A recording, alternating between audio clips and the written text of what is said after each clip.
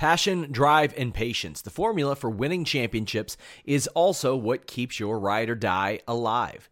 eBay Motors has everything you need to maintain your vehicle and level it up to peak performance. Superchargers, roof racks, exhaust kits, LED headlights, and more. Whether you're into speed, power, or style, eBay Motors has you covered. With over 122 million parts for your number one ride or die, you'll always find exactly what you're looking for. And with eBay Guaranteed Fit, your part is guaranteed to fit your ride every time or your money back. Because with eBay Motors, you're burning rubber, not cash. With all the parts you'll need at the prices you want, it's easy to make your car the MVP and bring home huge wins. Keep your ride or die alive at ebaymotors.com. Eligible items only. Exclusions apply. This is the story of the one. As head of maintenance at a concert hall, he knows the show must always go on. That's why he works behind the scenes, ensuring every light is working, the HVAC is humming, and his facility shines. With Grainger's supplies and solutions for every challenge he faces, plus 24/7 customer support, his venue never misses a beat. Call quickgrainger.com or just stop by. Grainger, for the ones who get it done. Joe, we are live. What's up, everybody? December 3rd edition of the crazy podcast that's about to go down right now, recapping 3 different events, 2 UFC events, 1 Bellator event. I'm going to dub this weekend violent. Absolute violence that took place, at least in the octagon, not so much in the Bellator cage, which we'll get to a little bit later on. But my goodness, what an absolutely crazy UFC 218 event! I'm speechless. I thought I saw. I don't want to destroy anyone's karma here, but I thought I saw somebody die in the octagon tonight. We'll get to that in a second. Sean Ross Sapp. What was it, that ref that was put into a coma in the main event of the Bellator show because he was bored to death? That was a difficult fight to watch between Julia Budd, who basically competed in a manner that I didn't think she would ever compete against Blencow. But no, I'm referring more to Francis Ngannou. Yeah, I know. I know. It's a thumbnail for our podcast. Oh, did you see from the bottom of his left hip and how he threw it up with sheer and utter violence? I'm thinking Stipe Miocic. I mean, if you're Stipe Miocic, what are you thinking right now? Shit. Yeah, that's pretty much it. I'll start by giving you all some little scoops on the undercard and stuff. We do have James Lynch there. Of course, we have a ton of content up on this very YouTube page. That's how you all are listening to it if you're listening live. Just a ton of stuff. And up on Fightful.com, myself and Pat Fannin were just at it real hard. We've got our very own Jeremy Lambert covering the post-fight presser on the Twitter. And, of course, James Lynch is going to be there as well. Abdulrazak Alhassan, what did you think of that finish as we start off this show? Oh, it was early. It was 100% early. Yeah, it was one of those, the only way that I can agree with Herb Dean, or at least give him some sort of credence to say, you know what, I'm not the guy in the octagon. I'm not the guy looking into Homasi's eyes and what he may have seen, but there's nothing on the replay. They didn't show any replay that saw his eyes roll back as he got hit. I don't even think he got hit. I think he just buckled because he was fatigued and he was just like, what am I doing here? So he dropped. And the fact that Herb Dean did that, I was like, whoa. I mean, he was off tonight, man. Let's be honest. He was off tonight. Yeah, he had a lot of missed calls. There is a very humorous post-fight interview we have with Abdulrazak Alhassan where he says that he wants to celebrate by getting Coke and had to specify that it was not cocaine. The thumbnail of that is Joe, you know how I feel about light heavyweight prospects. Dominic Reyes had a very impressive win.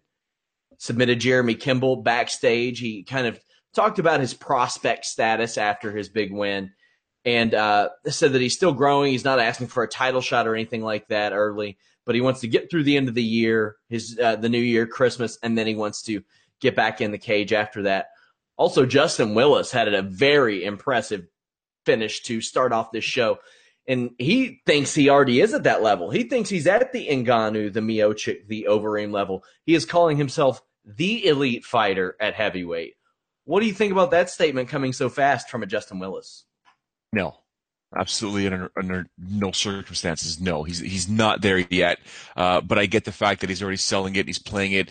It's what guys like you and myself want these fighters to do. Sell yourself, promote yourself, get your act together, actually do something to get people to actually appreciate you, remember you, and get guys like us talking about it. So yeah, totally. I disagree, obviously with Justin's statement, but good for him, man. It was a fun fight. Amanda Bobby Cooper says that she does not want to fight former Tough Cast mates, even though the UFC offered a bunch up to her. She said she knows those people. She knows how they train. She wants somebody new. She wants a different flavor. Now, I know a lot of people don't like Angela Magana, but I think there's a lot to be said about her continuing to take this fight. She lives in Puerto Rico, and not a lot of people know that. But that was such a ravaged place throughout her fight camp. Like, she had to have UFC's help filling out W-2s and things like that.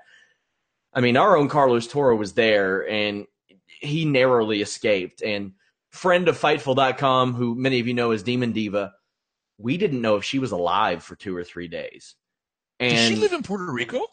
She went and visited Puerto Rico. She lives in New York, but she went there to be with her family to make sure they were safe. And then she didn't even know if her father was alive for several days. So, like, Angela Magana, even as she was posting things like, water is gold here and things like that, and she was still helping people. I know she's a very controversial figure, a lightning rod, but a lot is to be said about her still fighting through this, and she looked in great shape. She just doesn't have that level of talent anymore. I mean, she was able to get by earlier on in her career. And I know a lot of people look at Amanda Bobby Cooper and they say, "Oh, well, she was 2-3 going into this and 3-3." That number is not a very good representation of her experience level. She said she's been training for 14 years. And between amateur, pro, and exhibition fights, she has 19 fights. She may have more fights than Angela Magana does. Like, and Joe, you know as well as anybody, like, especially the women, a lot of times you'll run into people on the amateur circuit that are eventual UFC fighters because there aren't a lot of female fighters out there. So I know a lot of people were like, "Oh, well, how is she even in the UFC?" She made it to the finals of Tough. They're going to keep you around if you make the finals of Tough. So I don't have much of a problem with that. Also backstage, before we get into the meat of the UFC main card, Kevin Lee was back there, told Fightful.com's James Lynch that he's staying at 155 pounds. He's going to work on his diet, and he hopes to fight in April. What do you think about that decision? I like it. I think he's a contender there no matter what. I mean, just what happened with him and Tony Ferguson, just because he lost to Tony and all the speculation, the whole weight cut thing. Listen, I think he's a 155-pounder. You look at his frame, you look at the way he competes, you look at the way he's able to execute his skills, and he's always found a way to come back and win in most of his fights. Forget the Tony Ferguson fight. Tony Ferguson right now is on a different level. We need to see him versus Conor McGregor, or I know the Khabib Nurmagomedov and Edson Barbosa fight still has to go down, but Kevin Lee's right there, Sean. Let's be honest. Kevin Lee's right there. I think he should stay at 155. He can focus, get a good nutritional, or get some good people around him in terms of nutrition. Remember, when you're a wrestler and you're in your late teens or 20s, you can cut weight. Okay, it's a different. Your body's made up differently. You're looking at people as they get a bit older, and every fighter has that issue, I think, except for Dan Henderson. Challenge. So that's where nutrition comes in. People, I mean, when they said Jose Aldo Jr. tonight had a difficult time making weight, he always had a hard time making weight at 145. He also took this fight on short notice. Did you see the response he gave to Aaron of TSN? Who, Jose Aldo? Yes. No. Oh my God. Okay. Well, this podcast is going to get demonetized anyway. It has the word fight and knockout and shit like that in it. So I guess I can curse. Through his interpreter, Aaron, who appeared on an episode of James Lynch's MMA Industry Podcast, highly recommend you all check out, was asked about how he looked at weigh-ins. And Aldo, through the interpreter, says, sometimes I like to knock on the gravedigger's door so I can fuck him straight in the ass. Wow. And the interpreter actually said that. And he made sure that his interpreter said it. And you should have seen the look on his face when he realized like that she was going to have to say it. And then she knew she was going to have to reiterate it because Aaron goes, I'm afraid I don't understand that. she had to reiterate without even repeating it to him. She's like, all right, I'll go into more detail if I need to. Jose Aldo. My goodness. Now, if it were me, you know what? If it were me, it wouldn't matter. Jimmy Van would let me run that. Jose Aldo, I like the way you do business. Of course you do. Oh my goodness. Oh, I'm not even going to repeat that to anybody. That's insane. Yeah. That is insane. But you know what? He's always operated. Him and, even when Renan Barão was the champ and those two guys were the champs in two separate divisions, they operate at a different frequency, man. They're, I'm not saying they're odd ducks, but the more I think about it, the more it doesn't surprise me. Felice Herrig defeated Courtney Casey. Felice told us that at Fightful that there was a blood booger thrown. A blood booger thrown, she said. Is that why she gave her the finger in the middle of the fight? I was like, and that's what did your feed cut out at that point there? Well, she gave her the finger, and then Fox cut away. Okay, that's what it was then. Okay, because I was like, because Anik, basically his tone of voice kind of went up in the air, as did Rogan's, and then all of a sudden, what just happened here? So that's what it was then. Okay, so they censored it. Gotcha.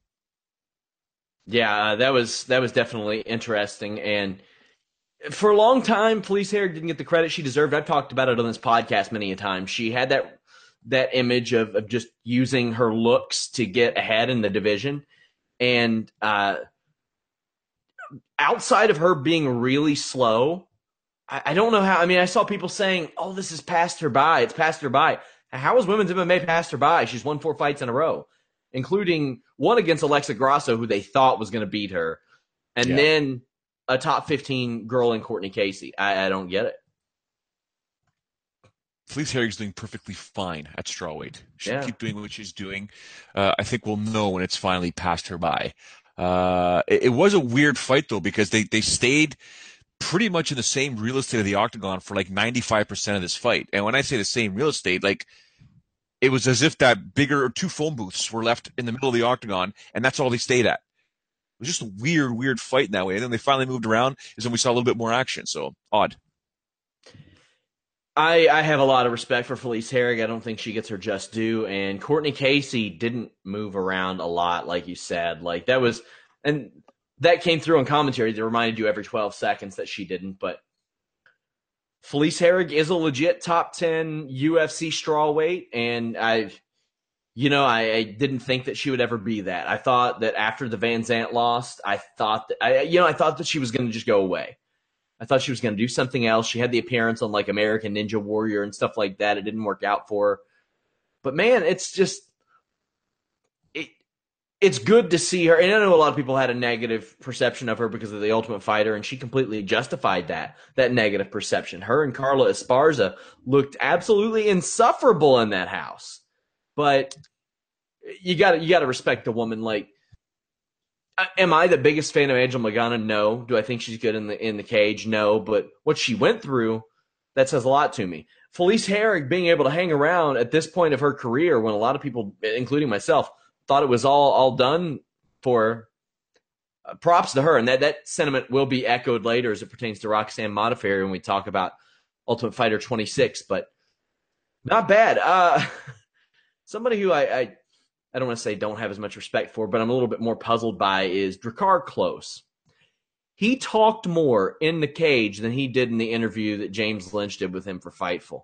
I was thinking about you watching this fight, and I was like, what the heck is going through Sean Ross Sapp's mind right now? Yeah, I told James that. I'm like, where was this when you interviewed him and you were begging him, talk? He was squeezing the blood from that stone. The warning from Herb Dean now, I'm all for a warning about being tentative, but that was employing footwork. Is it my kind of fighting? Is it what I like to watch? No.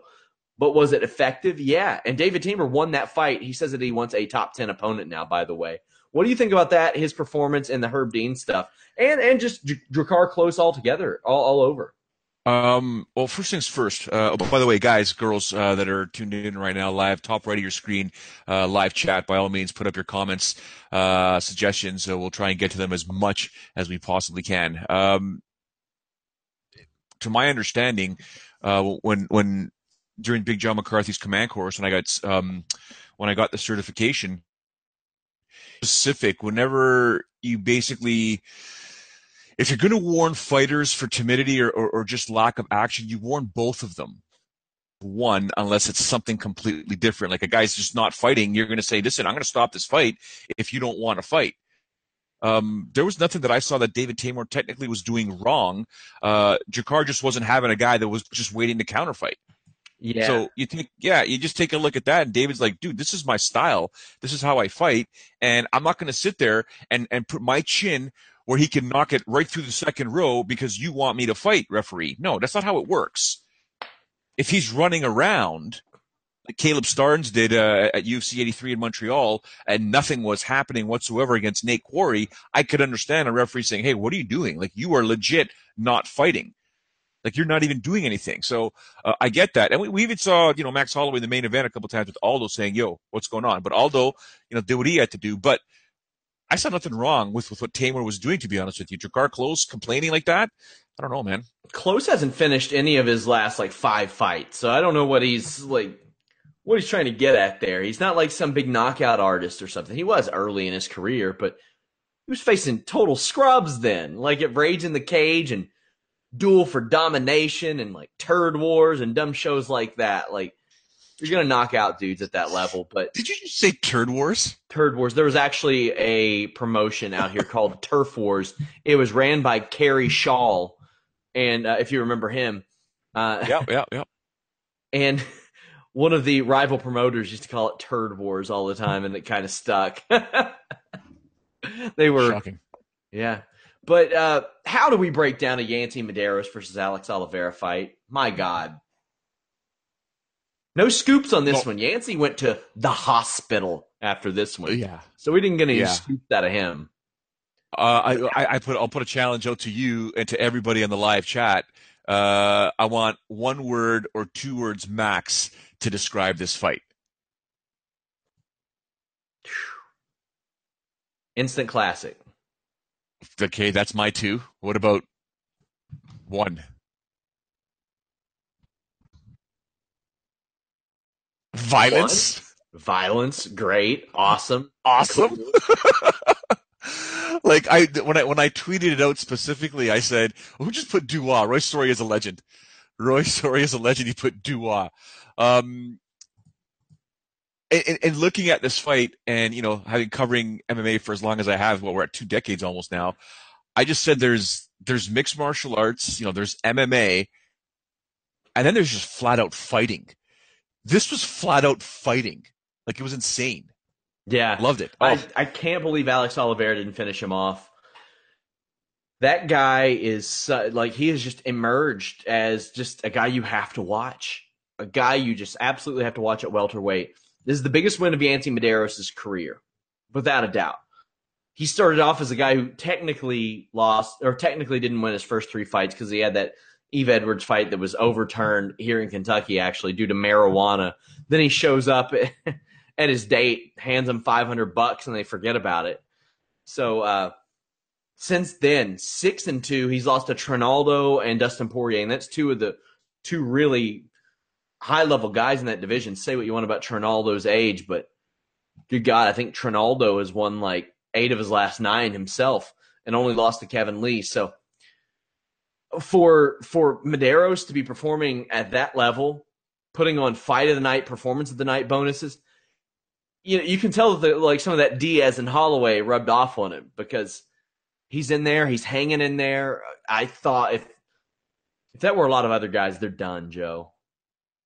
Oh, toast. Yep, you're right. Amazing fight. Just an amazing fight. Just It's a fight that you all have to go out of your way to see. This gets fight of the night, yeah. Yeah, well, geez, if it doesn't, like, come on, man. Like, it's going down as one of the fights of the year. I mean, Gaethje Johnson might be one of the other fights of the year, but well, the sad thing is Al Hassan and Homasi could have been in the contention had it continued. Like, it could have been up there. Both of those guys, at least one of them had $50,000 robbed from them. Probably. Yeah, well, I don't know. You're right. Ngannou's getting a knockout of the night, to say the least. So, what an knockout of history. What an incredible fight that was. James Lynch was going to get an interview with CM Punk, but they pulled it. UFC wouldn't allow it. He wasn't available for interviews. He was back there with Paul Felder. Paul Felder, who revealed that his UFC contract is at its end, but says that he wants to stay with the company. Says that it's not even like a discussion of him going anywhere else. And you can't blame him, Joe. He's got all these broadcasting gigs. Not a guy that I would have looked at a year ago and thought that the UFC would be opening up so many gigs for. We're talking like Dana White's Contender Series commentary, color for Fox Sports 1 shows. Also, he's on the UFC on Fox panel here and there. He's getting a lot of opportunities from the UFC. And early on, he ran into the troubles with Charles Oliveira that you're going to run into with Charles Oliveira. But then he elbowed Oliveira's head through the canvas.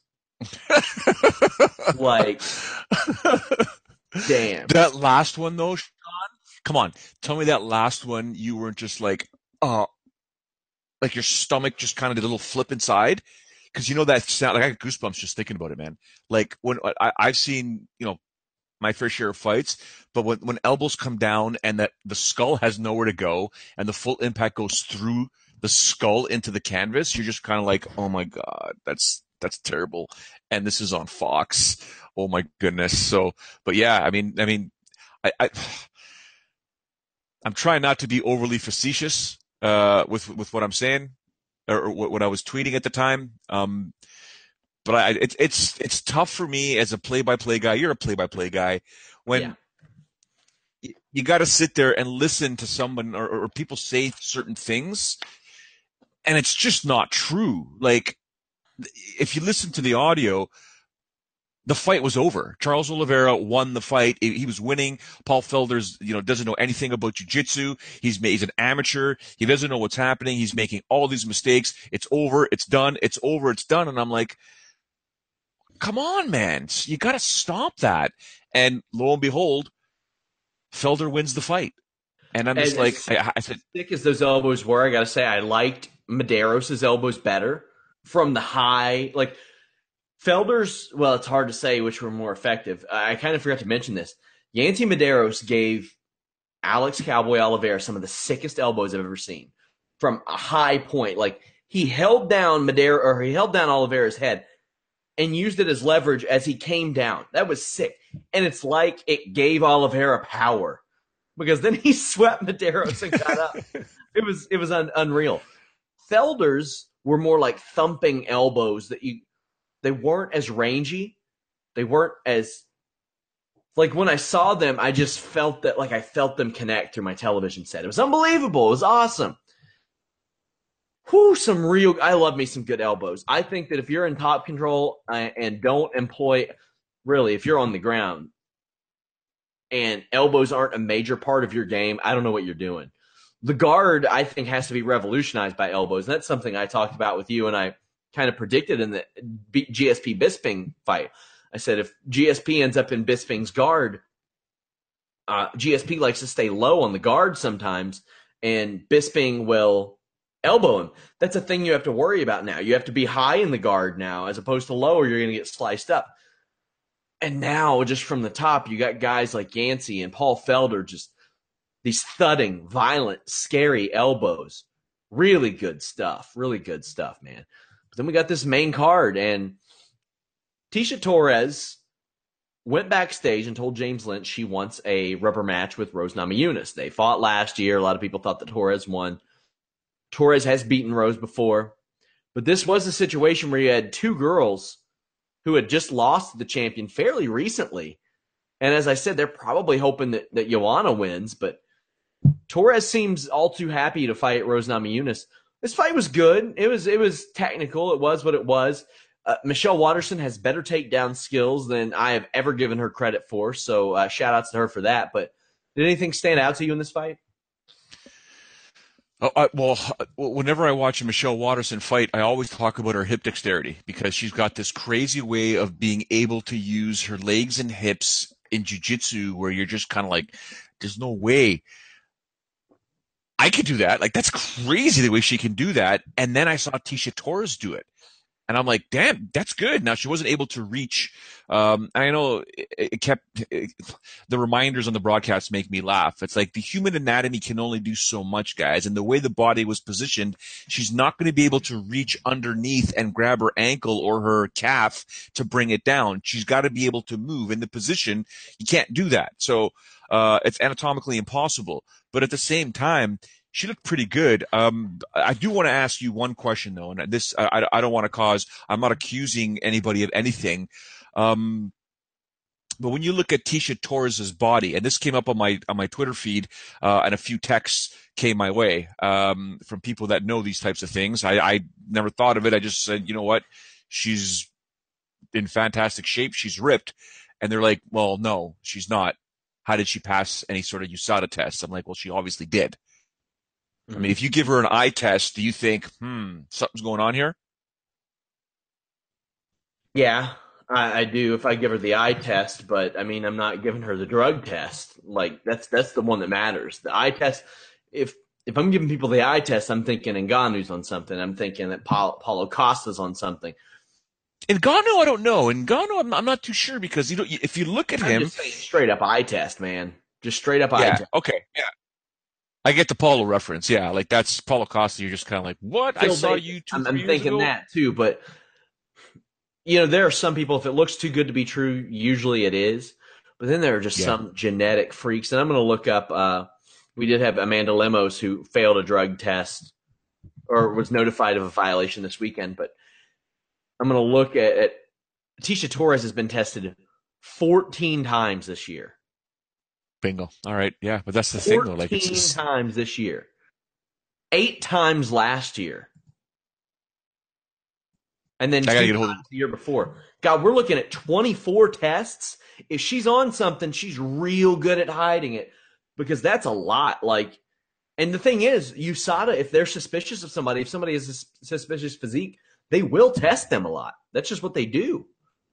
I gotta get a hold of Luke Bernardi to see what he thinks about the whole situation. Maybe I'll, if I can get a picture of Tecia and like, what do you think about this? Because he's got a really good eye. He knows this stuff inside and out when we had him on the podcast. But you know what's interesting? Dana White did this scrum the other day, and he talked about how Ronda Rousey refuses to retire. She has not been drug tested all year.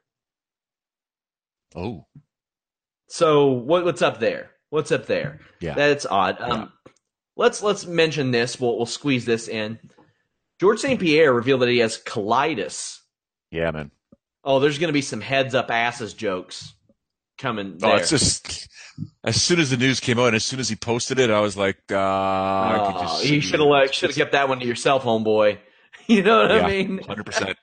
100%. Oh, you could have just said there was some sort of, I don't know, internal stomach issue. You're getting Sean Pearson to break down this colitis situation, I hope, because his penile dysfunction reference is one of the greatest all-time moments in Fightful history.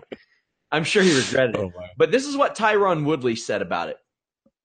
And I quote, "What is colitis? I'm not saying he doesn't have the issue he says he has, but was he even scheduled to fight? I think it's a method to buy him some extra time. What does a Robert Whittaker fight do for George? A young, spunky fighter that's going to come right after George with everything he's got. He's not going to make nearly the pay-per-view he did with Bisping. I think he's smart. He doesn't have to take that risk. I don't think he wants to reign over the division with all these guys coming back to back to back. I came to grips last week that I may never fight George St. Pierre." But then he also said that he may move up to 185 to do it. Now, also, Woodley told us at Fightful that he is scheduled for surgery December 19th, which, to me, I immediately said, "Dubois? You haven't fought in 4 months, and you're saying you better not do an interim title. You better not do an interim title. Meanwhile, you're talking about moving to 185. You haven't had your surgery, and you won't until almost 5 months after you fought. And we're talking shoulder surgery, like labrum surgery. Good luck he ain't back before the summer, at least, maybe. And then what if he has a setback? You can't keep that division on hold. That's odd. What do you make of the Tyron Woodley comments to Fightful? One word, silly. Like, I don't know, man. Like, come on, dude. I mean, I like the guy. I've interviewed him a few times, but I don't know. I mean, is it a shtick? Do you think it's a stick? Like, oh, it's not working for me, bro. That's a little odd. Also, something I forgot to mention. The wardrobe malfunction with Angela Magana. What the fuck is Reebok doing? Hold on. I know where you're going with this. If you look at what Amanda did though in the fight when she had her arms and Angela was holding. Joe, I don't care. I don't remember any of these happening before Reebok. Yeah, no, I got you. But the way she pulled down, I was like, had one happen at the Australia show. We've seen Elizabeth Phillips have it. Like, outside of maybe Ronda Rousey in her early fight, this didn't happen a lot. Why can't these girls wear singlets? What's the problem? Why can't guys wear singlets if they want? What's the harm there? I don't get it. I don't understand it. It's so odd. Like, I mean, they're like, oh, friction. Yeah, okay. Let's just let tits flop out on TV in the name of Reebok. All hail Reebok. And of all people, Angela Magana.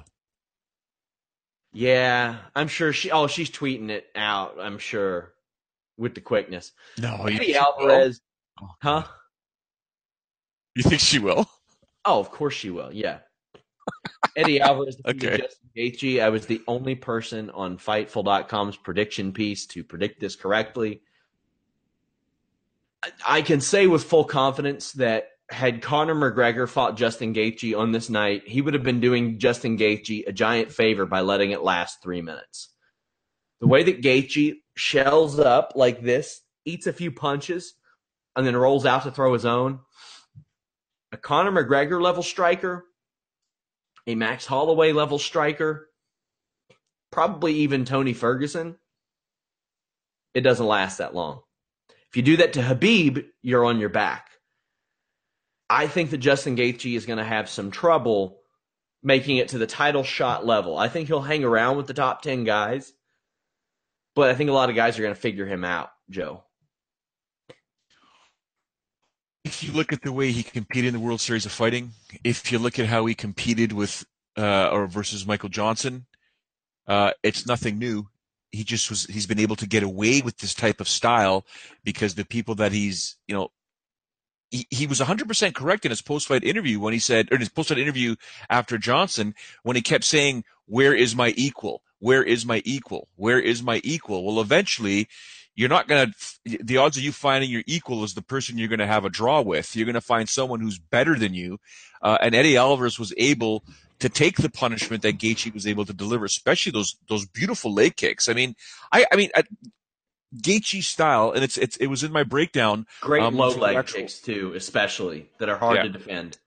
So in my breakdown, very quick breakdown for the Fun Bets video, I said Gaethje is just simply too dangerous.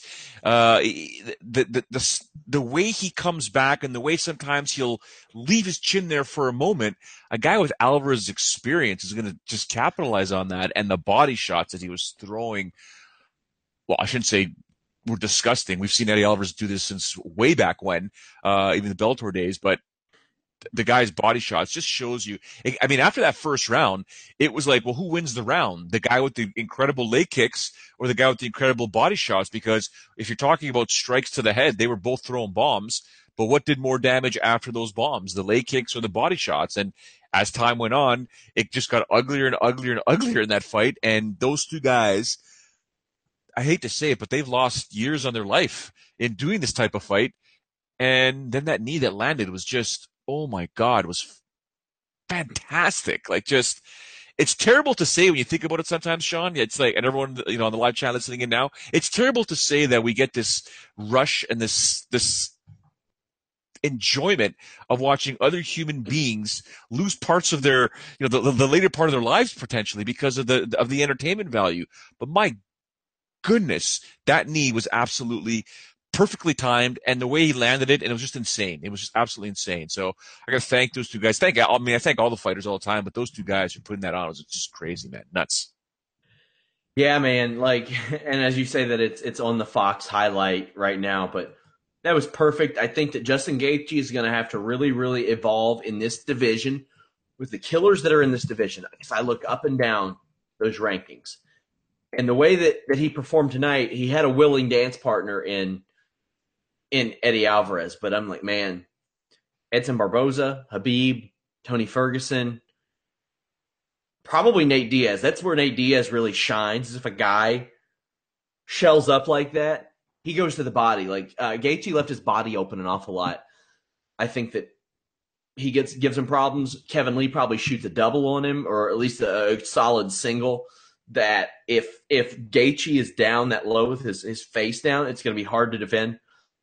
Outside the top 10, and including in the top 10, I think probably Poirier would be a good fight for him. Chiesa would be a good fight for him, but I would imagine they go to Poirier Alvarez because you can headline a show with that now. You have also, to. You have to. You just have to. You can run Poirier and Alvarez, and then you run back Al Hassan and Homasi because that Al Hassan Homasi fight has a little stank on it now because of the way that it ended. You can put that on a main card. The future is a hefty responsibility and not one that we take lightly. But then taking things lightly has never been what Hefty is about. That's why we've created the Hefty Renew program that turns hard to recycle plastics into valuable resources like park benches and building materials. To participate, simply fill up an orange Hefty Renew bag with accepted items, tie it up, and drop it in with your regular recycling. That's it. It's that easy. It's time to rethink recycling with Renew. Particular valued resources may vary by geography. More info available at heftyrenew.com. When you need mealtime inspiration, it's worth shopping Kroger, where you'll find over 30,000 mouth-watering choices that excite your inner foodie. And no matter what tasty choice you make, you'll enjoy our everyday low prices, plus extra ways to save, like digital coupons worth over $600 each week. You can also save up to $1 off per gallon at the pump with fuel points. More savings and more inspiring flavors make shopping Kroger worth it every time. Kroger, fresh for everyone. Fuel restrictions apply. A televised show or a Fight Pass show now, and it is something. It means something. You have a story there. So often, though, the UFC doesn't like to go back to that, and that's confusing to me. Like, in pro wrestling, we joke that WWE sometimes too often goes to that. But in MMA, it's a real thing, and it's a real story. Like, in pro wrestling, it's a lazy story. In MMA, it's something that you can really build on. I think that'd be solid stuff, but that was such an awesome fight. By the way, that got fight of the night as well as Medeiros Oliveira. They gave out 2 fight of the nights. Well deserved, right? Like, come on, man. And it's just good for the UFC, the new era, the new owners of the UFC to go into the never-ending well of money that people say that they don't have. They got tons. Those 4 guys definitely deserved it. 2 guys that didn't deserve it were Henry Cejudo and Sergio Pettis, who put on a fight that neither you or myself or anyone on the live chat or tuning in right now thought was going to take place, because for the most part, I think we were all under the impression Henry Cejudo was just going to put an ass whooping on Sergio Pettis. Well, he kind of did. This was the fight I expected, kind of. I thought that Cejudo would either catch a kick and rock Pettis, or he would grind him out, and that's what he did. He had to take him down, had to lay on him. I think that Sergio is the better of the 2 Pettis brothers, like, without a doubt. I'm talking like overall, altogether. He just got to work on other parts of his game. Bad matchup for Sergio Pettis. I don't know what the deal is, because they usually, with a guy like that, you would think they would want to get him in that title shot spot. I'm surprised that they thought that Sergio had a chance here. It's a terrible, terrible matchup for Sergio Pettis. And Henry Cejudo, who even after he lost to Benavidez, the way that he won against Hayes, he put himself like in the conversation for a title shot. That conversation's over now. That ain't happening. But he did say after the fight that he would love a rematch with Benavidez. run that one back. I'm all for that. That was an excellent fight. That was a very fun fight. I'll take that. Yeah. I specifically tweeted out after the Cejudo Pettis fight that it's pretty much confirmed in my eyes that Johnson and Dillashaw's next, because Cejudo did not make a case for himself to get that title shot. Pettis obviously in losing. I don't know. So here, whenever you say that, when you said that it was a bad matchup, here's what I'm thinking. You got Ben Askren at your gym. Okay, you got Ben Askren at your gym. I know Ben Askren's wrestling is completely different than Henry Cejudo's, but at the very least, to be able to figure things out, you figure the guys coming out of Roufusport, when you've got Ben Askren there, you can do a lot more. You can do a lot better in terms of what you need your wrestling to do for your game. And I don't think we really saw that too much tonight with Pettis. Yeah, and the thing is, I see him beating a lot of the people I see him beating everybody but like Cejudo, Benavidez, and Mighty Mouse. I really do. So, I mean, keep feeding him fights. Why not? Oh, it's time for the fun stuff, Joe. Oh, God, here we go. Like, you could see it in Overeem the whole time. He knew what was up. I liked how he came out right out of the bat, like right out as soon as, Miragliotta stepped out of the way, boom, he came out to try to attack. Because it's like, if I'm going to go down, let's go down hard here. And, well, my goodness, like, he did what he could. I really liked your breakdown on Tuesday's podcast that, is he one of the greatest heavyweights of all time? You can make that argument. But my goodness, I literally was like, please tell me they are not showing this replay unless they see that Alistair Overeem is fine. Because if he's not fine, with Joe Rogan saying what he was saying about Alistair Overeem still lying there stiff on the ground, I'm super glad he's alive, by the way. What's that? I'm super glad he's alive, by the way. Yeah. I literally, and I'm not trying to be sarcastic or blowing this up or whatever, I thought I saw a man die tonight. I thought, like, I've never seen it happen before in my life. I've seen every type of injury and knockout you can imagine. I've called some of the craziest things. I've seen, who was it? Roger Crawl's shoulder in front of me, arm just completely destroyed. I've seen crazy things happen, doing stuff in Japan. But what that knockout tonight was it goes back to the Tank Abbott days, like one of the scariest knockouts I've ever seen another human being land a punch, considering that they're promoting the fact that he has the world record for the hardest punch of a human being. He landed it on another man's chin with so much force that the guy looked like he got lifted off of his feet and was basically already unconscious and stiff in the air than when he landed on the ground. And then Sean Ross Sapp, he followed up with brutal hammer fist. So when they went to the replay, I said, please, for the love of all things holy, do not show the replay unless someone says Alistair is okay, because the worst thing could have happened is if he wasn't okay and our worst nightmares come true in the octagon, you then went and showed that replay. Not good. Alistair Overeem got knocked colder than a well digger's ass. It was scary. It was one of the most frightening things I've ever seen in MMA. I have seen people that I train with go into the cage, first fight, not knowing what they're doing, cut too much weight, have multiple seizures. Wasn't as scary as this. This was horrifying. Quick point for you. Dre the Great said Kane or Verdum would really test him. I mean, I don't know, maybe, but he's getting a title shot. That's the test for him now. Kane can't stay in the cage. GSP and Cain Velasquez have the same number of wins over the last 4 years. I'm supposed to. I'll believe that he can fight when I see it. Verdum, Verdum's a test for anybody. By the way, Dana White says that the right now the middleweight division will proceed without GSP as he has colitis. Also, it looks like UFC's going back to Montreal next year. Ngannou is the guy. I love his promo. fuck slavery and fuck racism. Now, I get the feeling that if he walked up to a group of racists and said that, they'd be like, yeah, I totally get what you mean about the fucking racist thing, man. Like, that's all we've been screaming this whole time. Like, misunderstood, probably. Like, something lost in translation. We're not about that. Good for him, though. Good for him Francis for raising that Ngannou awareness. is the man to end both slavery and racism, I'm convinced. You had Brock Lesnar shouting it out last year. Let's just get them a two-man army. They storm every country. People are going to put the guns down. They're not going to just have them ride horses or something and swing swords. And, like, you see Ngannou and Lesnar hopping over the hills to combat racism. World peace is on its way. Ironically, two of the most violent people bringing world peace, my friends. The image is actually in my head. I love it. When do you they'd like wear kilts and shit too. They would. They can wear whatever they want. Yeah, right? absolutely. Like, be honest. When do you think this fight could happen? Because Miocic has been in a contract dispute with UFC for a while.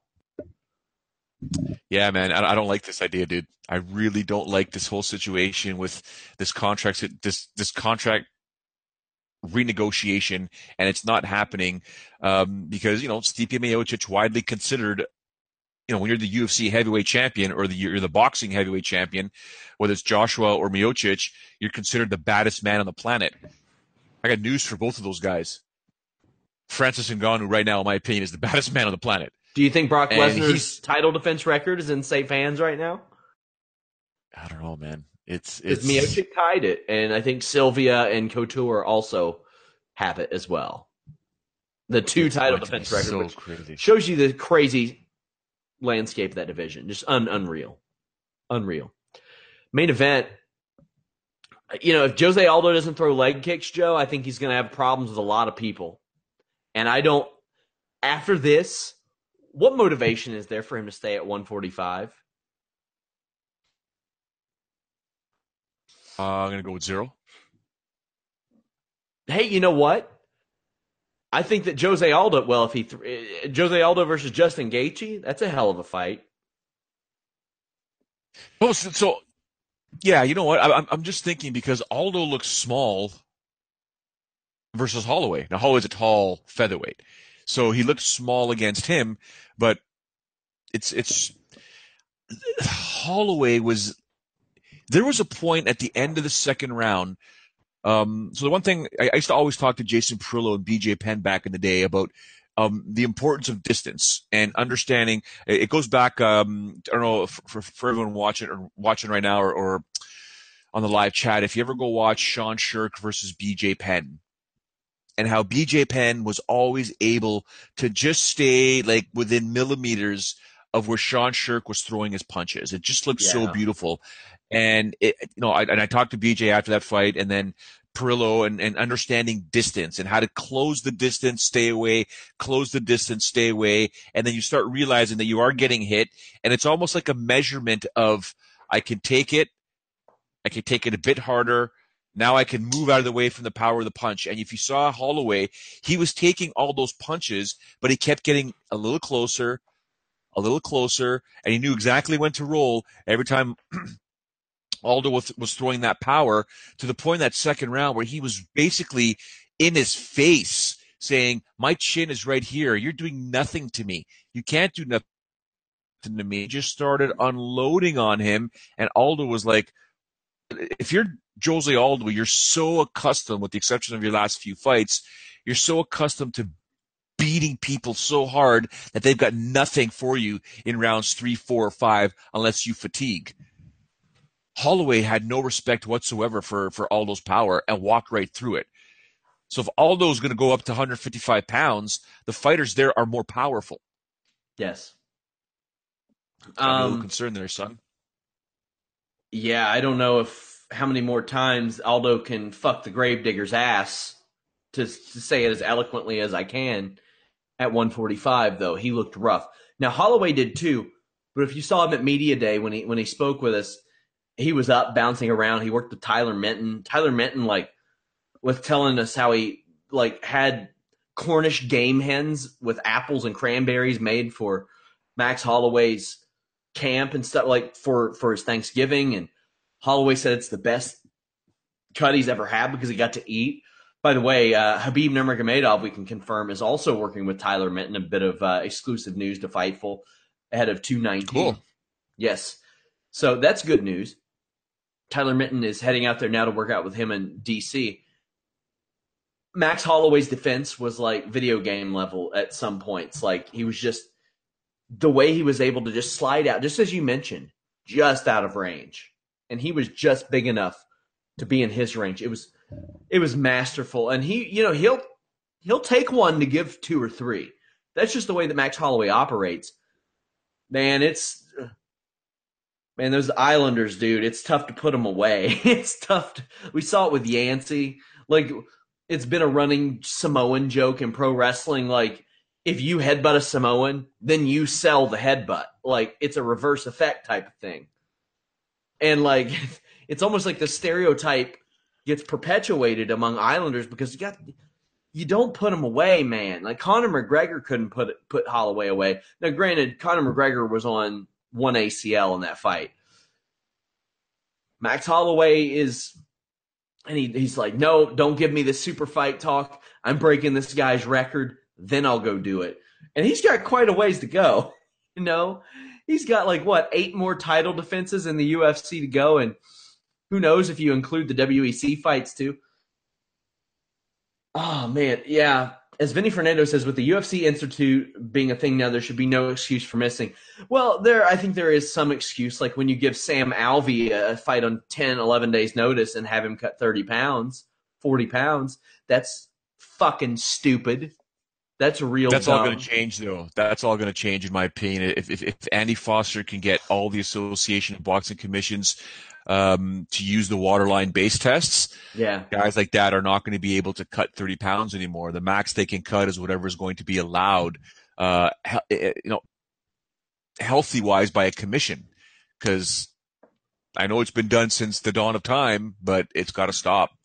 It's crazy. I think we're in agreement. Edgar gets the next shot, correct? Yes, 100%. So let's talk about some of the notes from the post-fight presser. It says that Dana White says that negotiations with Stipe are good. This is all at Fightful MMA on Twitter. Want to do Ngannou versus Stipe as soon as possible. Hey, man, I say put him on the February show and let him rock. Because you got that, which we haven't even talked about, the January main event of DC versus Ozdemir. Hell of a fight. Hell of a fight there. He says Ngannou lives at the Performance Institute. I'm very interested to see how this Performance Institute changes things. It's a good step. Elias had said something like there's a fee to go there. I don't think there should be. I think that should be a courtesy by the UFC to just open it up, like WWE's Performance Center is. Dana says that Alvarez and Gaethje probably won't be back anytime soon. Loves the idea of Ngannou and Stipe in Boston. With Ozdemir DC, a damn. Also, Al Hassan versus Homasi has been rebooked for 219. I think that's a little early. A tad early. Yeah. A tad early. Just a bit. What a show. Dana White says that Demetrius Johnson versus TJ Dillashaw will happen. They just have not announced it yet. This has been a big, big week. Speaking of big weeks, Nico Montano, first Navajo champion in the UFC, defeated Roxanne Modafferi last night. Now, the way this all came about, it's so funny because I said from the beginning of the season that Roxanne was probably going to end up in the finals. Didn't think it would happen like this. But I thought it was an upgrade to the card, Joe, because I didn't really care about Sijara Eubanks, especially when a woman brags about how much weight she can cut and then doesn't do it safely and gets hospitalized. Lame! But Nico Montano got the win. A lot of respect for Roxanne Modafferi. As I've said before, she could have retired after TUF 18 and probably should have, in my mind. But I'm glad she didn't because she took it seriously. She went full-time. She went to Syndicate MMA. And it was very heartbreaking to see her lose and to see how heartbroken she was in the cage. Joe, that was her chance. Yeah. That was her one Yeah, chance. that arm bar was just almost historical. She was going to become the world champion, and no, wasn't it? It was almost destiny, man. It was almost destiny for her. It was just a weird storyline and a fun storyline, a nice storyline, because she's one of the nicest human beings you're ever going to meet. It's evident. If anybody hates Roxanne Modafferi, you got issues, man. Like, she's just a nice human being. But yeah, we'll see what she says. You know, I'm a martial artist, and you live and learn. You go back and you get better. So we'll see what that means. Yeah, at 35, it's going to be hard for her to ever get back there because, I mean, this, like I said, this was the opportunity. Her in a tournament with a bunch of women who weren't as experienced as her. Oh, man. It is a little heartbreaking, but she's going to get a good 3-4 fight UFC run out of this at worst. At the worst, she's getting 3 more UFC fights, I would say. And for that to happen, that's unbelievable. How long do you think Nico Montano holds this title? Because you've got some heavy hitters coming. You've got Joanna maybe if she wants. You've got Valentina Shevchenko saying she is going. One name that will not be going, I can confirm, Raquel Pennington. A lot of people thought that maybe she would be there because she doesn't look like she's as cut at 135, and that's something she says she's going to address, and she's been looking into the science behind it. She did kind of comically say, well, the only way I would make 125 is if my leg would have been amputated after that accident. But disturbing, but yeah, okay. Yeah. But she's not going there. We can confirm that. But Joanne Calderwood will be there. Well, let me say this, though. I think Paige Van Zandt gives Nico Montano problems. So, yeah, the question is, how long will she hold that title for? My instant reaction or my instant comment to you is in her next fight, depending if she fights one of the girls that you mentioned. Now, if either one of those aided by Nico Montano, what are you going to say? What am I going to say? What's the whole MMA world going to say other than, oh, shit. Hot dog. Wait a second. She did what in this tournament? She won the title, and then she took out, whoa, okay. There were a ton of fun finishes on this show early, too. There was a lot of bad armbar defense. Real bad armbar defense. Ryan James coming back, that fight should have been stopped, but it wasn't, and he came back and won. Impressive. You had finishes all the way up the prelims, and then a former UFC title challenger got submitted with a calf slicer in 30 seconds. In the words of Dan Quinn, embarrassing, homie. How you get caught in that. Now, we're not talking Von Flue level, but it's close. It ain't far, Joe. Yeah, I mean, if you've trained any sort of grappling whatsoever or submission art, you know that as soon as you feel a shin anywhere near your calf and a guy's reaching for your leg, you need to just turn. Just turn. Just turn. Go shin to shin or whatever. It's not going to crank it. Just turn because it hurts. It hurts a lot, and it's instant pain where you're just kind of like you want to tap, but if you just hold on that just extra split second to turn, you're going to be fine. But listen, you got to give credit to Brett Johns for pulling it off, though. I know it's you're a leg lock guy. You guys. I use that in my pro wrestling matches. I use a calf slicer in pro wrestling matches, and now AJ Styles uses it as a finish. It's a pretty looking move, and it hurts. If you don't like the guy that you're doing it to, you can really hurt them.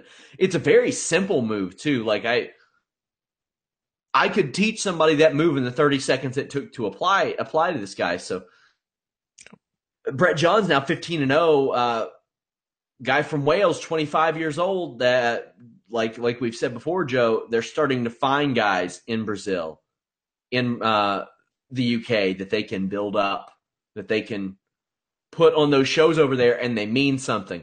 No more of these 2 and 3 guys and putting Ross Pearson and co-mains and main events and stuff like that. Yeah, Brett was the Titan FC champ when he got the call, right? So he was on the radar, but then he had that horrendous knee injury, knee surgery. So when I saw him going for the calf slicer, I'm like, oh, you're over it.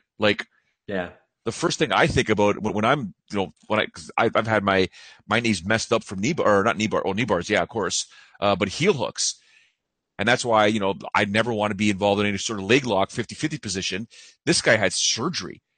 Like, I never even see this in amateur fights. And usually you see the crazy stuff happen in amateur fights. One time, one of our guys, like, his opponent was on his back with his feet up in the air and, like, almost by the arms of one of our fighters, Brian McDowell, and he was raining down punches, and he just saw the foot there, and he was like, oh, I'm toe holding this guy just to be a show-off.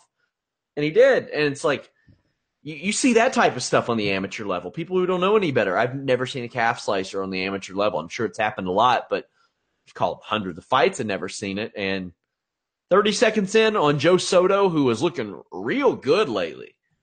Joe Soto, I think, had won 3 fights in a row. He beat Ronnie Yahya. And Ronnie Yahya couldn't do that to him.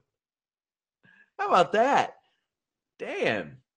But I thought that the Ultimate Fighter 26 finale was a decent show, a trash show on paper. Lauren Murphy probably shouldn't have won. Lucky she was, but I picked her in the predictions, so yay me. I was the only person to pick Lauren Murphy or Eddie Alvarez. Sean O'Malley got a win, but that was close. What did you think of his performance? Well, I saw him on Dana White's Contender Series. I wasn't convinced about anything. He's young. He's young. But then in this fight here, I'm like, you know what? I'm liking his style. I can don't know if he won this fight versus potential, but they'll have to yeah, big time. But Terrion Ware did a fantastic job as well. But I'm warming up to Sean O'Malley. I really am. I think, you know what? Just with a little bit more fine tuning, he's going to be fine. Ngannou is going to get a bonus and use the money to open up a gym in Cameroon. Attaboy. What a gent this guy is. What a gent. Bellator 189 happened. Julia Budd beat Arlene Blencow.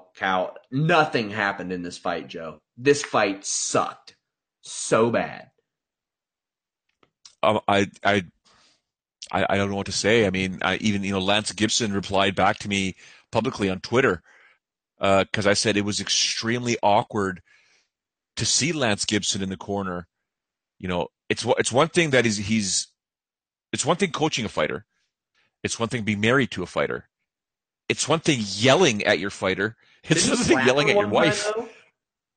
He slapped her, left hand slapped her. I was like, was that this last night that he did too? Because he had done it before.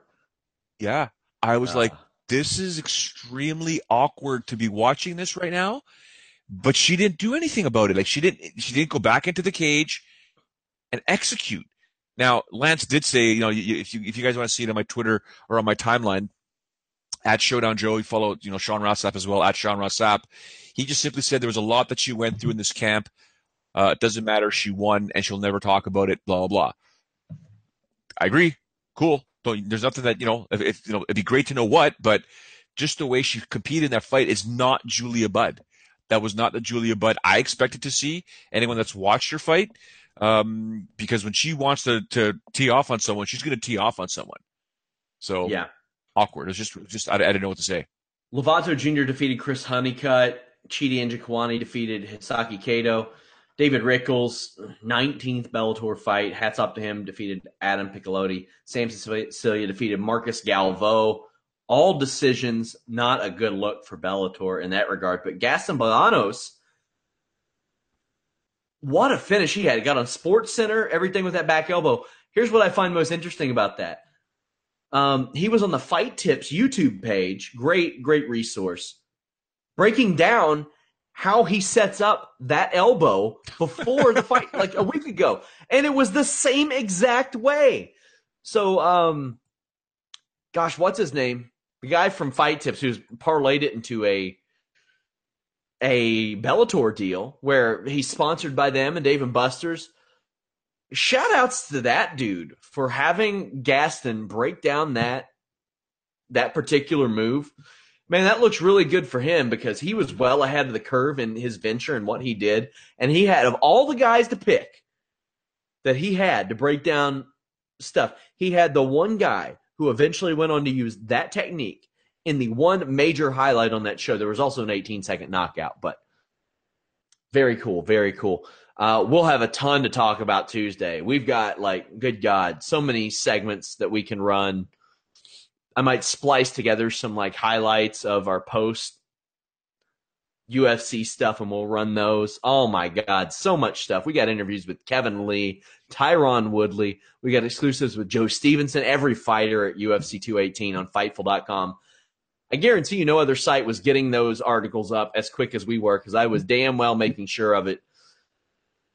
This was a trying physical weekend. I think next time I will have a team in order for this. Shout-outs to my team for helping me last night, but I'm going to make sure it's in order. I thought that I could handle it all myself, but, maybe I didn't expect James Lynch to have 30 interviews this weekend, but that's what you get at Fightful.com. Make sure you all like and subscribe. What are your lasting impressions of this MMA weekend, Joe? Fantastic. I'm always going to remember this weekend as the weekend of violence. That's it. This was the weekend of violence. 3 fights on this card alone this evening will live on in my head for infamy. Yancy Medeiros pulling off that victory. Alistair Overeem almost dead courtesy of Ngannou. And the fight that we've all wanted to see all year. We had to wait because the Ultimate Fighter and Gaethje and Alvarez. So it was just a violent weekend. To be fair, I'm glad that we had to wait a little bit after the Alvarez-Poirier fight because he needed that time off. He's going to need some more time off. Eddie Alvarez, another guy who doesn't get his due respect, and a lot of people not named Nate Diaz are going to have that happen to them because Conor McGregor makes fools of everybody on the microphone. That's just how it is. And he made a fool of Eddie Alvarez on the microphone, and that kind of stuck. But it's a guy who, Justin Golightly tweeted it out, and I'm going to find it in the piece.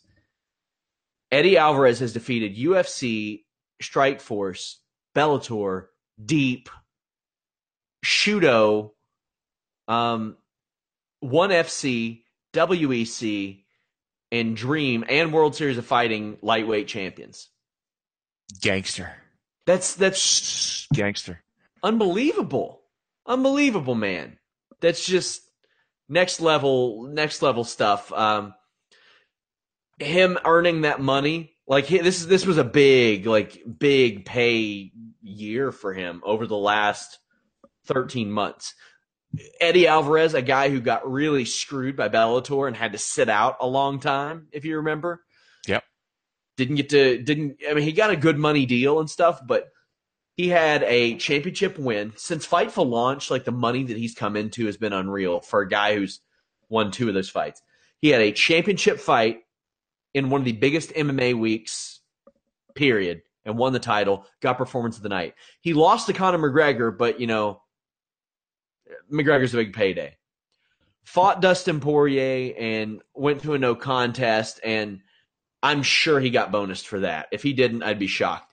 And then fought Justin Gaethje, got fight of the night, and had a tough paycheck on top of that. But I think the biggest story of this entire weekend, Ngannou, he stepped out, he emerged. There were a lot of people that said, how can you give him a title shot after Arlovsky? You can now. You get your first Navajo UFC champion. CM Punk fell out of a chair backstage on his ass flat. All kinds of stuff. Guys, I want to thank you guys so much. I know a lot of you have been here since the first podcast, Fightful.com, and I posted a bit of a rant yesterday on my Twitter about sometimes how difficult it is to deal with some wrestling PR and stuff. It was not a cakewalk, and it has not been a cakewalk to deal with UFC in leading up to this. But we were able to get there, and we're a very new outlet still. When you got like MMA Junkie and MMA Fighting and people like that and Bleacher Report, they are owned by conglomerates. They are owned by major companies. You guys see who runs Fightful.com. You guys see him every Wednesday on the Listen Ya Boy podcast, and you see the guy who is in charge of running that website on that same podcast and me. we have some good resources, but, you know, we don't have conglomerates. So to be there and have a guy who worked his ass off like James Lynch did, and to have people like Brandon Howard, Mike Straw, and Showdown Joe who went to Buffalo earlier this year and got us great content. It shows the UFC that we definitely belong in that coverage spectrum. And it got to a point to where they couldn't deny us anymore. It couldn't happen anymore. And I want to thank you guys so much for that. I know that MMA isn't the primary reason a lot of people come to this website, but we cover the crossover unlike anybody else. There ain't a damn person. We could have easily just made this a pro wrestling site. Maybe the traffic would have been better because maybe the crossover, it drives some people away. But those of you that have stuck with us and appreciated it and embraced it, it's really cool. I run this operation out of a home office in a 100-and-something-year-old house, and me and Joe are on here doing shows every week, and you all are sending us questions and giving us thumbs up and subscriptions. Thank you guys so much. It is really awesome that, I mean, going into our second year, we have companies contact us asking us to cover their stuff, and that's really, really cool. Joe, anything to add before we go? The great words of Brock Lesnar when he won the UFC title, asked by a German reporter, Barak, your opinion? And Brock just looked at him after a diatribe that you just went off on, and Brock said what he said. And Brock said, I took that horseshoe out of his ass, and I beat him up with That was actually pretty good, Sean. Very good. I know. Hey, I did some voiceover work. I do impersonations for some of our ad reads. Also, Carlos Toro was at Cotto versus Ali tonight. You all must go to the boxing section of Fightful.com and read his write-up on Miguel Cotto. Carlos Toro, in that year and a half, has developed into one of the best boxing writers in the world. Unbelievable progress I've seen him make. And Miguel Cotto is one of his heroes. I know it's hard to stay biased and unbiased, and we do our best, but the guy's a Puerto Rican hero, and after what Puerto Rico endured this year, our boy Carlos Toro was live at Madison Square Garden covering that show. And it was Miguel Cotto's swan song, and he lost. We have coverage of that up on Fightful.com as well. Guys, thank you so much. I really appreciate it. Until next time, leave us a thumbs up, subscribe, all that good stuff. We are out. This is the story of the one. As head of maintenance at a concert hall, he knows the show must always go on. That's why he works behind the scenes, ensuring every light is working, the HVAC is humming, and his facility shines. With Grainger's supplies and solutions for every challenge he faces, plus 24/7 customer support, his venue never misses a beat. Call quickgrainger.com or just stop by. Grainger, for the ones who get it done.